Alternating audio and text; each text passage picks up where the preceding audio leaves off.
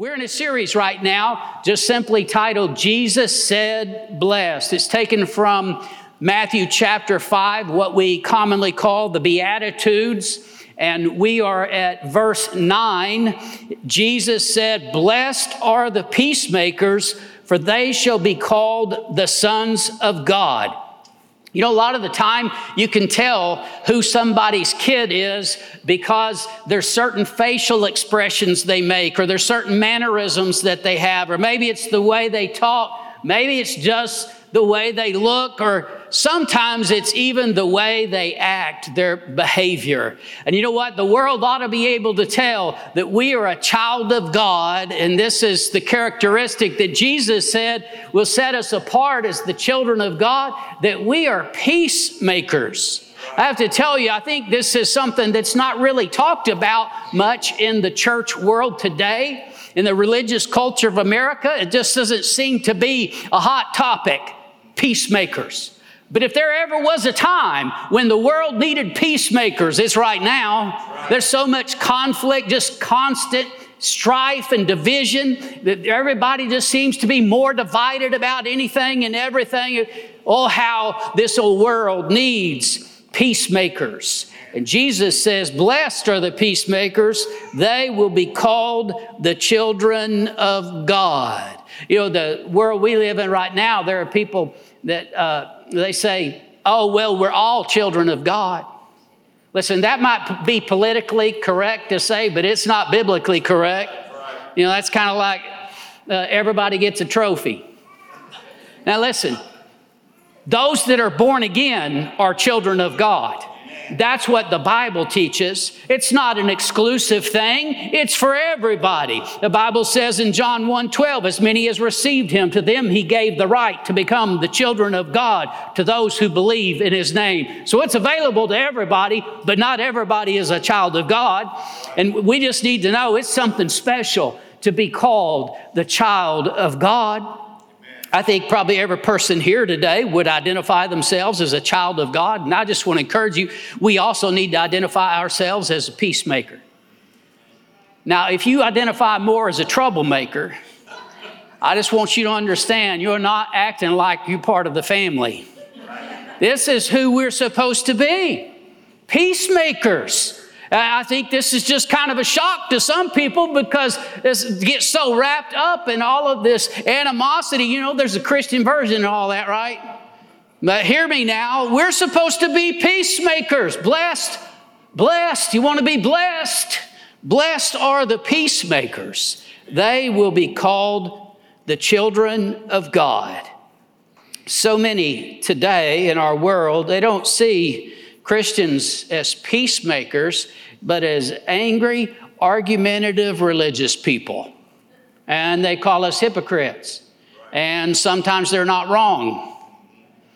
Now, they shouldn't judge us all and lump us all together just because some are that way.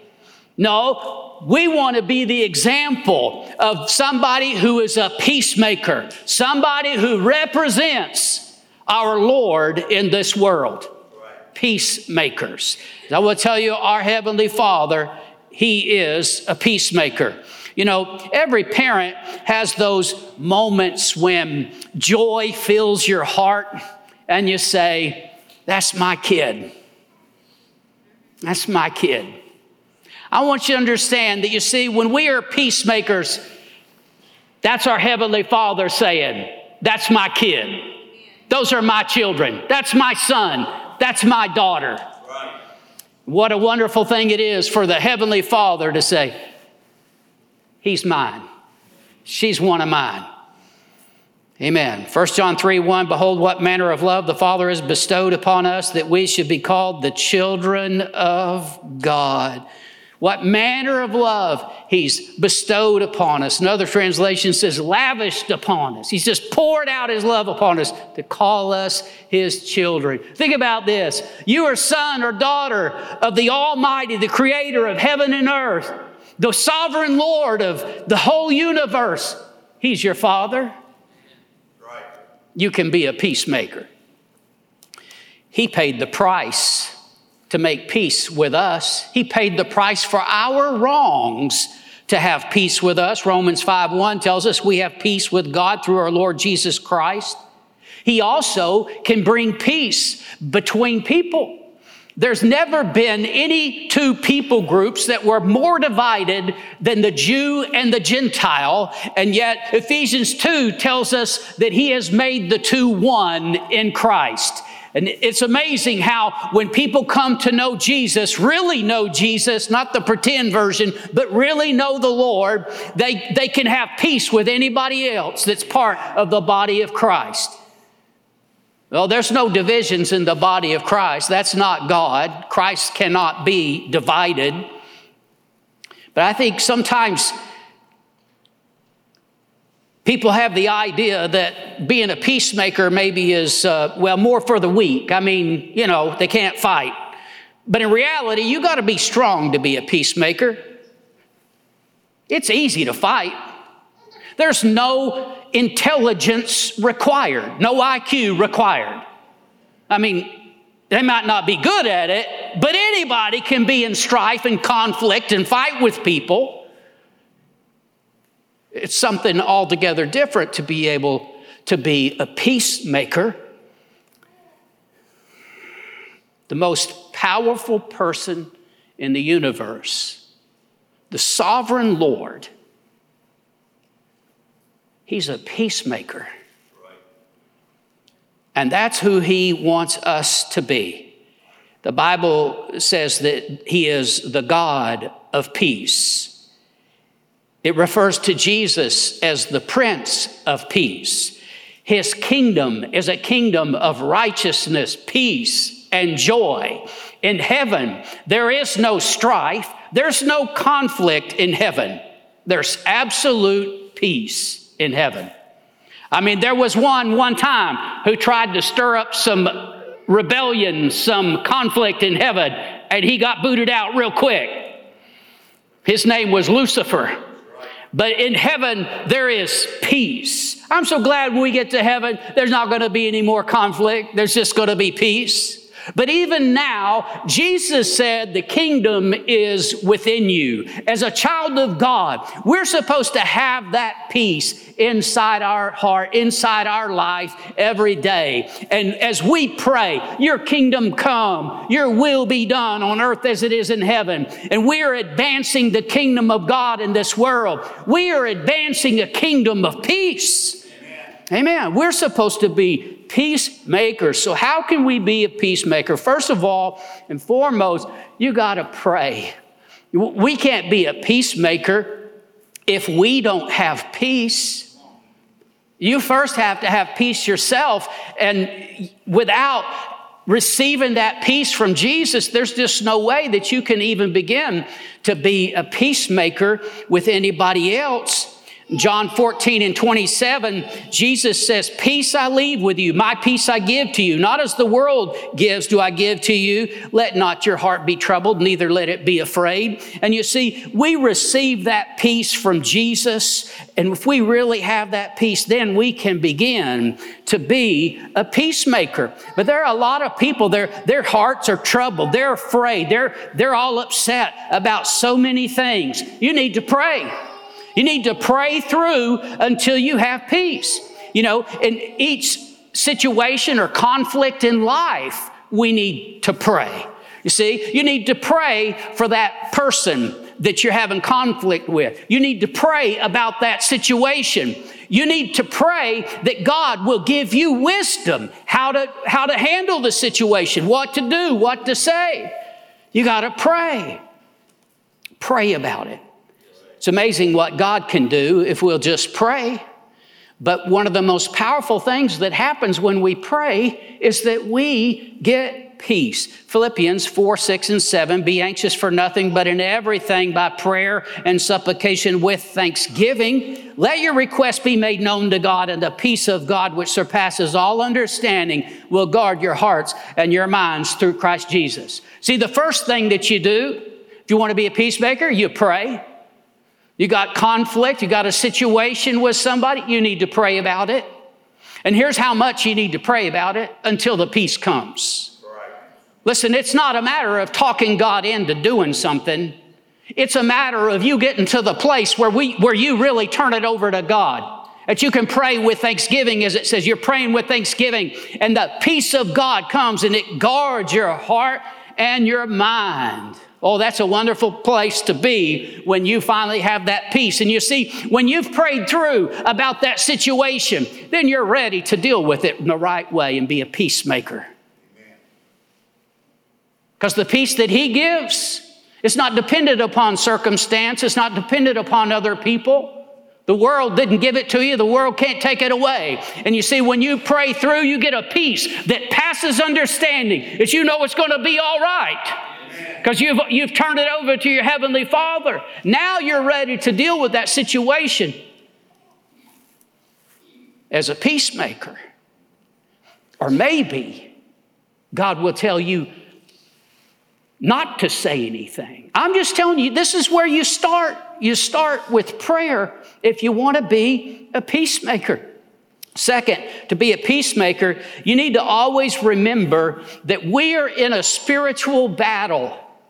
There is more than meets the eye. There is more to this than just that conflict that you see. The Bible says in Ephesians chapter 6, we don't wrestle against flesh and blood, but against the powers of darkness. Other people are not your true enemy. No, sometimes we have to deal with other people. We have to deal with conflicts, but that's not where our real battle is. And we need to be aware of that. Listen, if you forget that, you'll find yourself being an instigator instead of a peacemaker. So we're going to go to 1 Corinthians chapter 3, and we're going to read 1 through 3. And this passage of Scripture, I tell you, if we'll take this to heart, I think it'll really change the way that we view conflicts with other people. He says, and I, brethren, could not speak to you as to spiritual people. Anybody want to be a spiritual person? He says, but as to carnal, as to babes in Christ, I fed you with milk and not solid food, for until now you were not able to receive it. And even now you're still not able, for you are still carnal. For where there are envy, strife, and divisions among you, are you not carnal and behaving like mere men? First of all, I want to make the point to you that being a peacemaker is being a spiritual person. If we are in strife and conflict and division, he says we're being carnal. We're acting just like the world. You'll notice here at the end of it, he says, are you not behaving like mere men? What does he mean by that? He means that we're acting like people who aren't even born again, mere men. We're not acting like the sons and daughters of God when we're in strife and conflict. You see, we need to realize that that is our old nature. Our new nature, we're a partaker of His divine nature. Our new nature is to be a peacemaker, not to be in strife and division and conflict. No, but acting like our Heavenly Father.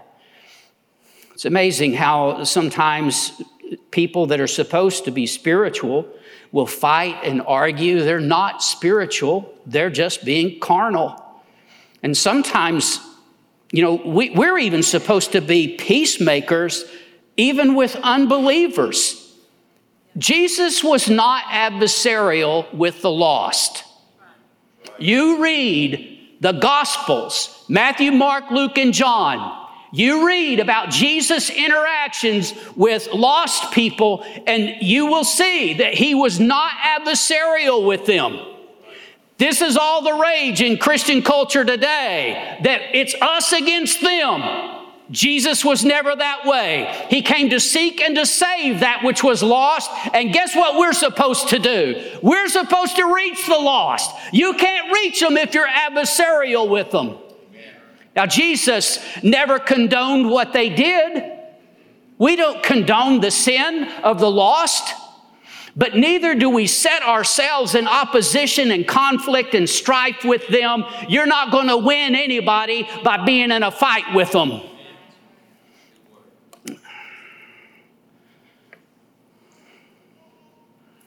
There was an old guy I wanted to invite to church, and he just was hard to deal with. But I knew that if I had any hope of getting this guy to church, I couldn't be at odds with him. And so I made every effort to win him over, went out of my way to be nice to him. Well, here's the thing. He still wouldn't come. But I knew that my conscience was clear, that I had done everything that I could. And you see, we can't fix everything. We can't solve every conflict. But we need to know that we have represented our Heavenly Father the way that we're supposed to. Not being adversarial with people. And amazingly, it's not just with the lost. Christians fight with one another all the time. It's not supposed to be that way. Why would we fight against our own brothers and sisters? That's not where our real battle is. It is just a trick of Satan to keep us from the real battle. I want to tell you that Jesus did speak boldly and in a confrontational way with the Pharisees. He called them hypocrites. But I want to remind you, get you to think about this, that Jesus actually loved the Pharisees. They were not an exclusion to the love of God. Jesus actually loved those Pharisees. But he knew with their religious pride that the only thing that would get through to them is some shock therapy. The only way he was going to win some of them was to tear down some of that stronghold of pride. And there were some that came to believe in Jesus. But I just want you to understand that with the lost, though, Jesus was not adversarial. And we just need to see this, that we're supposed to be peacemakers. I'm so thankful to pastor a church that has a lot of peacemakers. This is unusual to have this many people come together and not have strife and conflict and backbiting and all of that stuff that goes on in so many churches. The Lord has really blessed us. I don't take that for granted. You don't take it for granted either. It is a blessing. This is the way that it's supposed to be in the body of Christ, that we love one another, we don't fight with one another, but we truly have the peace of God here. It's just such a rare thing. You know, there's so many jokes about churches fighting and quarreling with one another. One pastor came home one day and he hears his little 5-year-old daughter and her friends, they're all yelling at each other and calling each other names. And he goes in and he says, "Hey, what's going on in here?" And his little girl looks up and says, "We're just playing church, Daddy." It's not supposed to be that way. No, we are supposed to be peacemakers. We ought to be representing our Heavenly Father in this world, acting like Him. You know, there's a word that's used in the Bible, like so many, I guess. It's not used very much anymore. It's the word abomination. That's just a really big, ugly word for something that disgusts the Lord, something that He absolutely cannot stand. And so, you know, the Bible says it's an abomination for a man to be with another man. And we all know that. We all understand that. But I want to put this in perspective as we go to Proverbs chapter 6. There are 7 things that are listed as an abomination to the Lord. And here's the last one, Proverbs 6:19. One who sows discord among the brethren. You see, somehow we kind of put things like sowing discord as, oh, well, that's not a big deal. It is an abomination to God. He hates it. He can't stand it. He despises it. I don't want to be that person. I want to be the peacemaker. How does somebody sow discord? One of the things they do is they always magnify differences. You see, it doesn't matter how much we have in common, you can always find something to disagree on.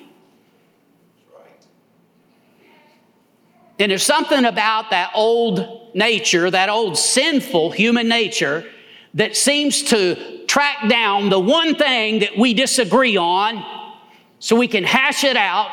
And a lot of times people part ways, part company. It's been the result of, or the the cause of so many churches splitting. This group found something they could disagree with this group about, and they had to split. Listen, we're washed in the same blood. We have the same Heavenly Father. We're filled with the same Spirit. We got a whole lot more in common than anything we could ever disagree about. But it's amazing how even church people can find things to disagree about. And the one that sows discord, they're always magnifying those things. Right. Don't be one of those people.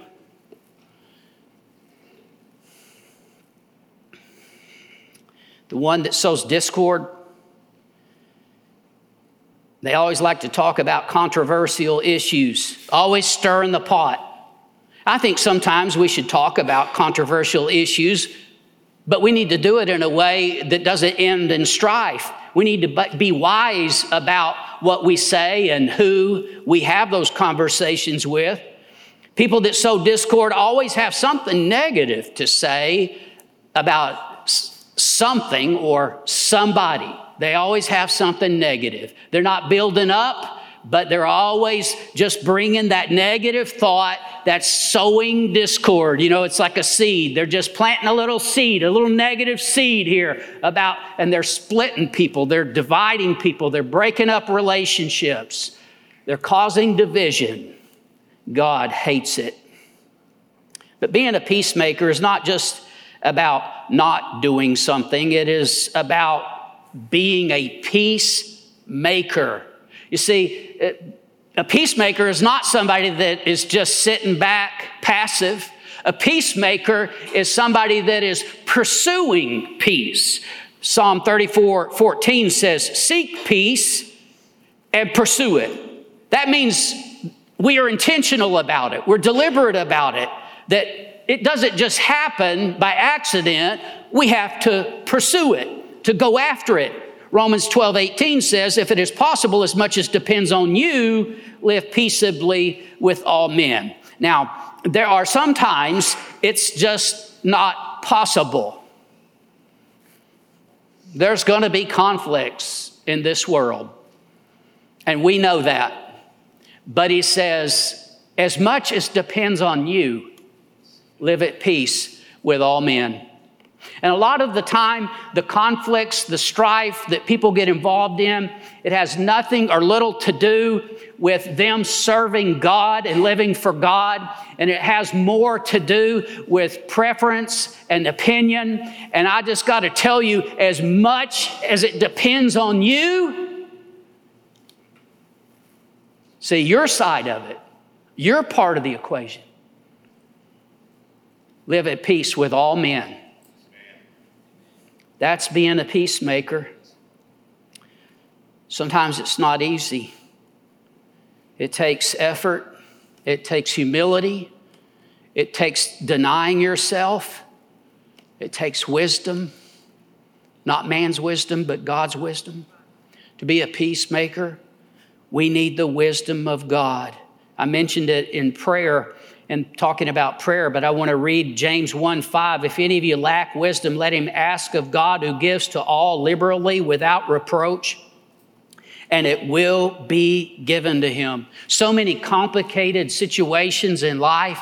A lot of the time it's hard to know what to do, how to handle a situation. But God's wisdom is available to us if we will just ask. We just got to ask in faith and believe that God will give us wisdom. Read a story about an Indian sheep farmer. He had a big problem. His neighbor had dogs that would come over and attack his sheep. Now, he could have built big fences. He could have taken the man to court. But instead, he had this idea. He gave his neighbor's kids some lambs. Well, it wasn't long until he kept his dogs fenced in. He no longer allowed them to roam the countryside. You see, a lot of the time, if we just had a little wisdom from God, we could solve a situation without a conflict. A lot of the time, if we just pray until God gave us direction about what to do, instead of just responding and reacting, but we prayed first, It's amazing how that wisdom can make such a difference. I know it's not always possible to have peace in this world. You're going to have conflicts. You can't just be a pushover. You can't compromise on your convictions. But a lot of the time, the things that people get in strife over are not things that really make a difference in their convictions. It's just what's convenient for us, or what we like, or what we think is right. But we got to pray for God's wisdom. We need God's help. I had a neighbor one time who was mean to me, and I just felt like I should take him some vegetables from our garden.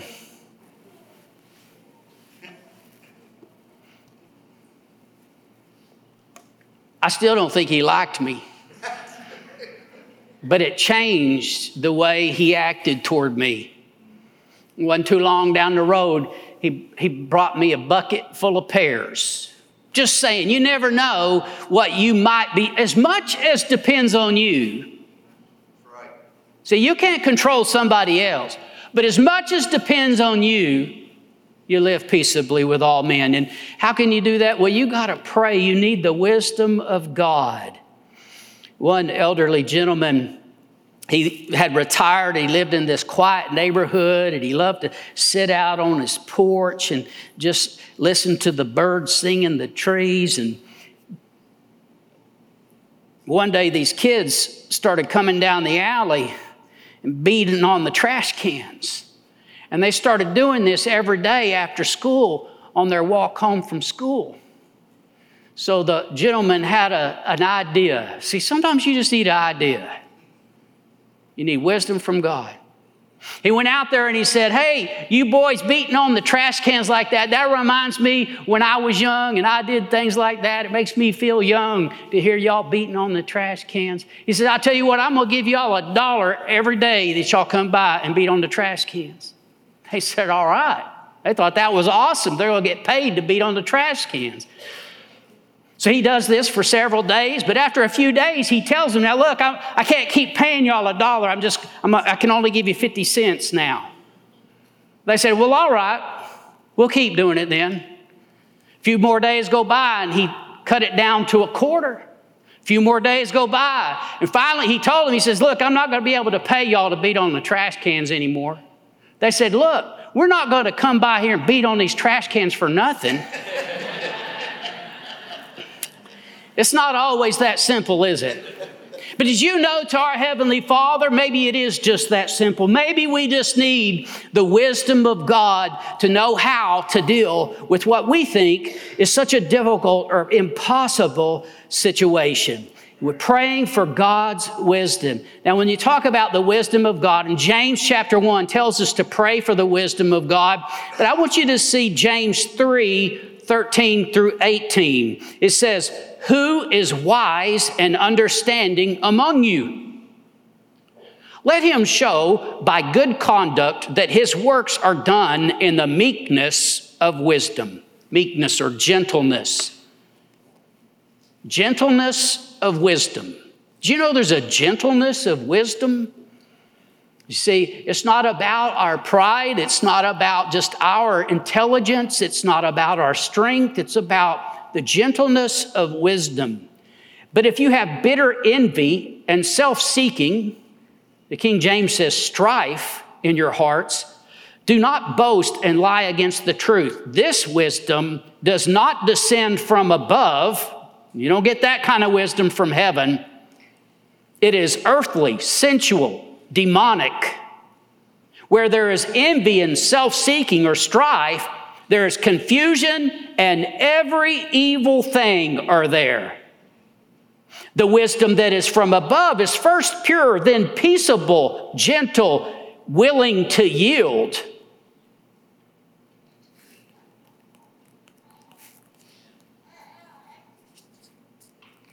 We want to demand our rights. My way or the highway. Willing to yield,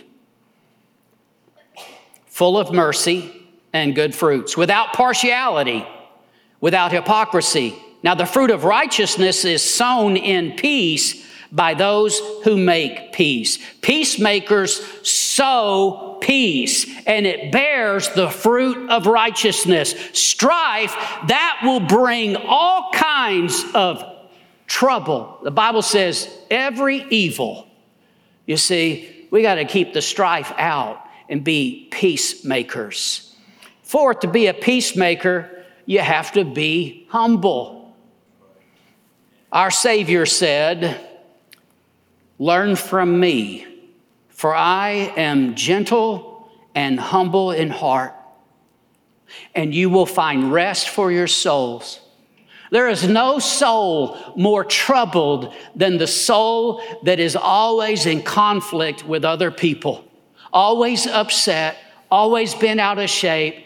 What a horrible place to be. Jesus says, "Learn from me, as I am gentle and humble, and you will find rest for your soul." Pride will always keep you from being a peacemaker. Proverbs 28:25. He who is of a proud heart stirs up strife, but he who trusts in the Lord will be prospered.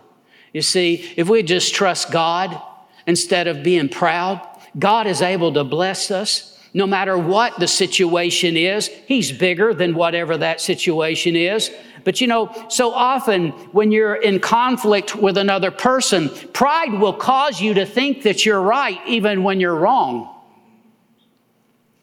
It's a little interesting thing to think about. Listen, when two people are arguing, they're both sure they're right. I mean, there's something weird if somebody knows they're wrong, but they're arguing anyway. You know what I'm saying? They both are just sure that they're right. Here's what I can tell you about this. At least one of them is wrong. Sometimes both of them are wrong. And so here's a question you don't have to answer out loud, but you know, between you and God, have you ever been wrong? Now, if you answered no, you got some real pride problems. But if you answered yes, well, here's the thing.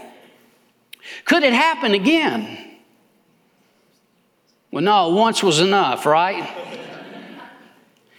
Yeah, it could happen again. You could be wrong. You say, "Oh, no, I might be wrong about some things, but not this thing."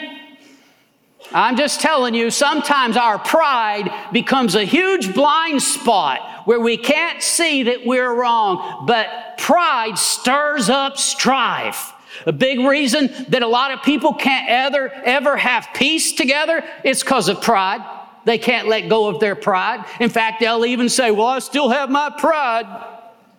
Miserable. But they got their pride. I want you to know that the Bible never speaks of pride as being a good thing.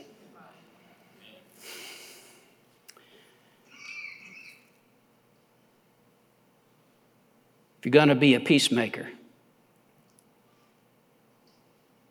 you got to know that you're not always right. Proverbs 13:10, from pride or by pride comes nothing but strife, but with the well-advised is wisdom. With the well-advised. You know, pride will keep you from listening because you're so sure. But sometimes we need to be willing to listen to wise counsel. Peace doesn't come through pride. It comes through humility and wisdom. I grew up, as I've told you, watching John Wayne movies. And, he got peace with his fists and his guns. And there's something about that appeals to our pride. I still watch those movies. I just focus that energy towards my true enemy. You understand what I'm saying? I'm just telling you, we need to remember whose child we are. Amen. And our Heavenly Father, He does not work through pride. No, He works through humility and wisdom. Fifth, to be a peacemaker, you need to keep the peace. Now, some people view that in a negative way, like that means that you're giving in to every situation. That is not at all what I'm talking about. I'm talking about that with the wisdom of God, we are wise about not getting ourselves into a conflict that we didn't need to be. Proverbs 17:14 says, the beginning of strife is like releasing water. Therefore, stop contention before a quarrel starts. It's like there's just a little trickle, but then the dam will break. How did it start? Just a little trickle. And sometimes, we start into this little disagreement or conflict with somebody, and you know what? We could have avoided a big problem if we just had the right attitude from the very beginning. Just don't even start down that path. Conflict. You know how it almost always starts? Somebody said something. I know that sometimes there's passive-aggressive behavior and there were undercurrents and this and that, but when it really begins to break loose is when somebody says something. I find myself reading this verse of Scripture a lot lately. It's James 1:19. My beloved brethren, let every man be swift to hear, slow to speak, and slow to wrath. See, first he says, be swift to hear. You see, if you're going to avoid strife, if you're going to keep the peace, sometimes you need to listen. You need to listen to what the other person is saying. Remember this, they think they're right. But the next part is especially important. Be slow to speak. Don't just respond. Don't allow, the mouth to engage or the mouth to speak before the brain engages. You need to take a moment. In fact, not just to think about it, but maybe even to pray about it. If somebody's mad and upset, you need to stop and get some wisdom from God before you reply. So they're mad and angry. What are you going to do? Are you going to respond in kind? Are you going to escalate it and take it to the next level?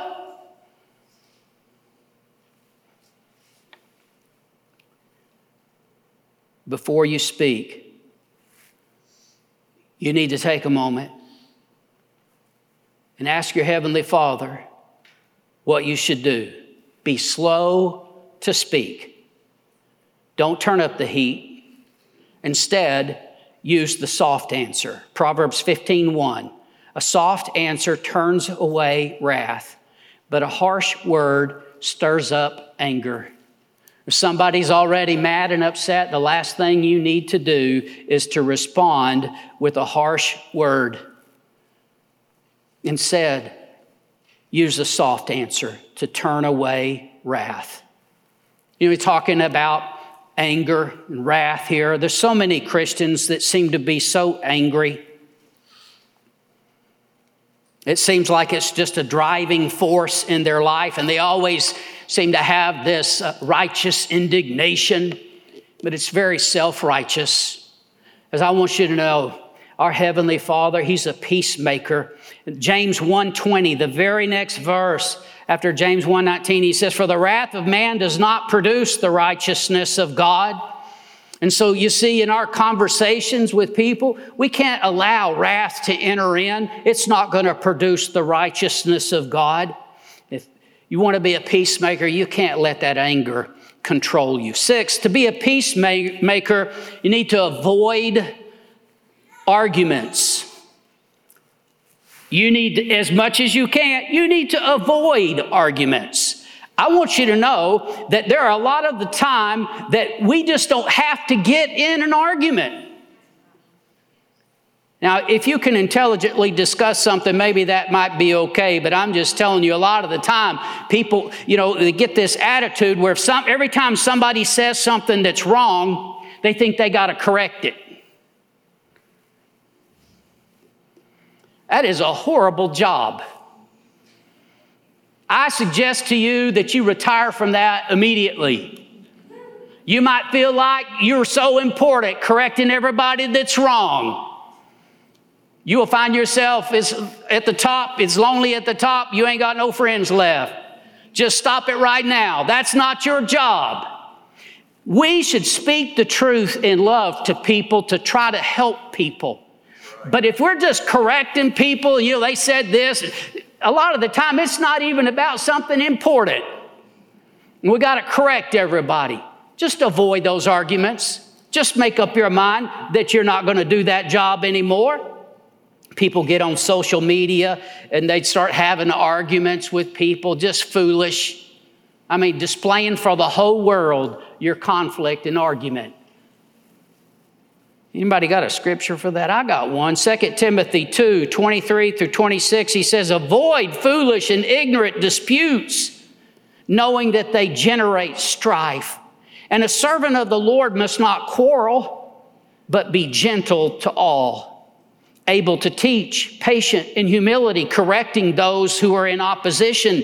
You see, he says, don't argue, but there's a time and a place. You see, as we're led by the Holy Spirit, there's a time and a place to bring correction and to help people to learn. Listen, if God perhaps will grant them repentance so that they may know the truth and that they may come to their senses and escape the snare of the devil, having been taken captive by him to do his will. But you're not going to win those people. You're not going to help them just by having some argument with them.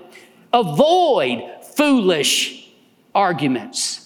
And instead, you wait until the right opportunity that God might use you to help to instruct that person and restore them. Last, to be a peacemaker, we have to have faith. We need faith that our God is bigger than whatever that conflict might be. We need to have faith that our God is bigger than whoever that person or people might be. Our God is bigger than the wrongs that have been done to us. He says, vengeance is mine, I will repay. If we'll just have faith, I want to tell you, if we'll trust the Lord, then we will obey him and do what he says. Because he says, don't repay evil for evil. Right. Overcome evil with good. Amen. And see, when we do that, we're trusting God. See, we don't have to fight and claw like the world. We can trust our Heavenly Father. I think a lot of people fight because of fear. They're afraid somebody's going to get the best of them. They're afraid that they're going to come out on the short end of the stick. And so they got to fight. They got to go at it, defend their rights.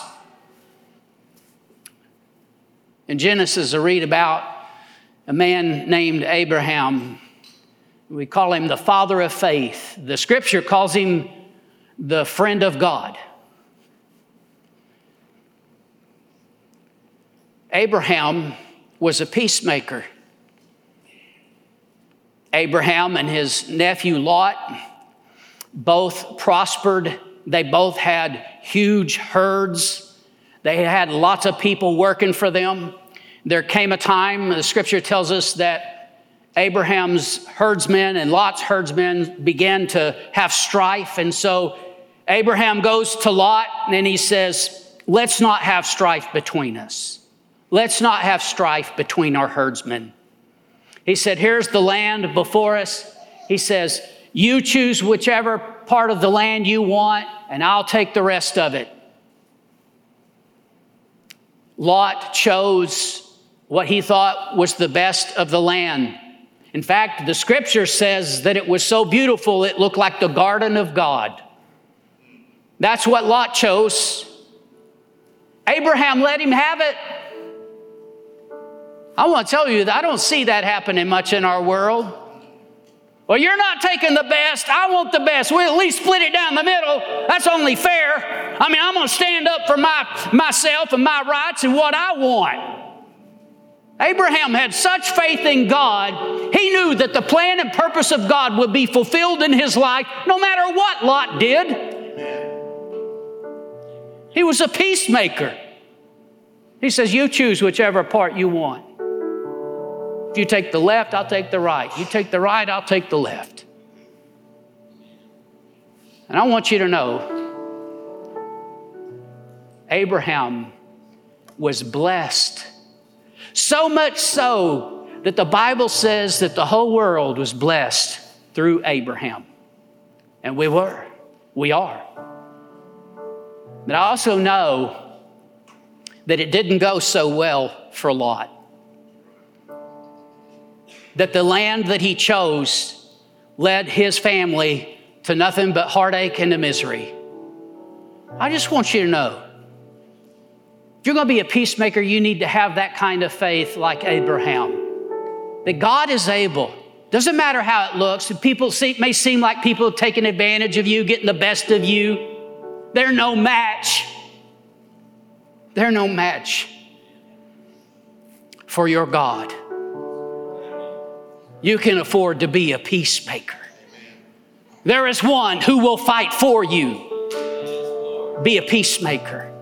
You see, he says, those are mine. Those are my sons and my daughters, those peacemakers. We're reflecting, representing our Father in this world. Stand with me, we're going to pray.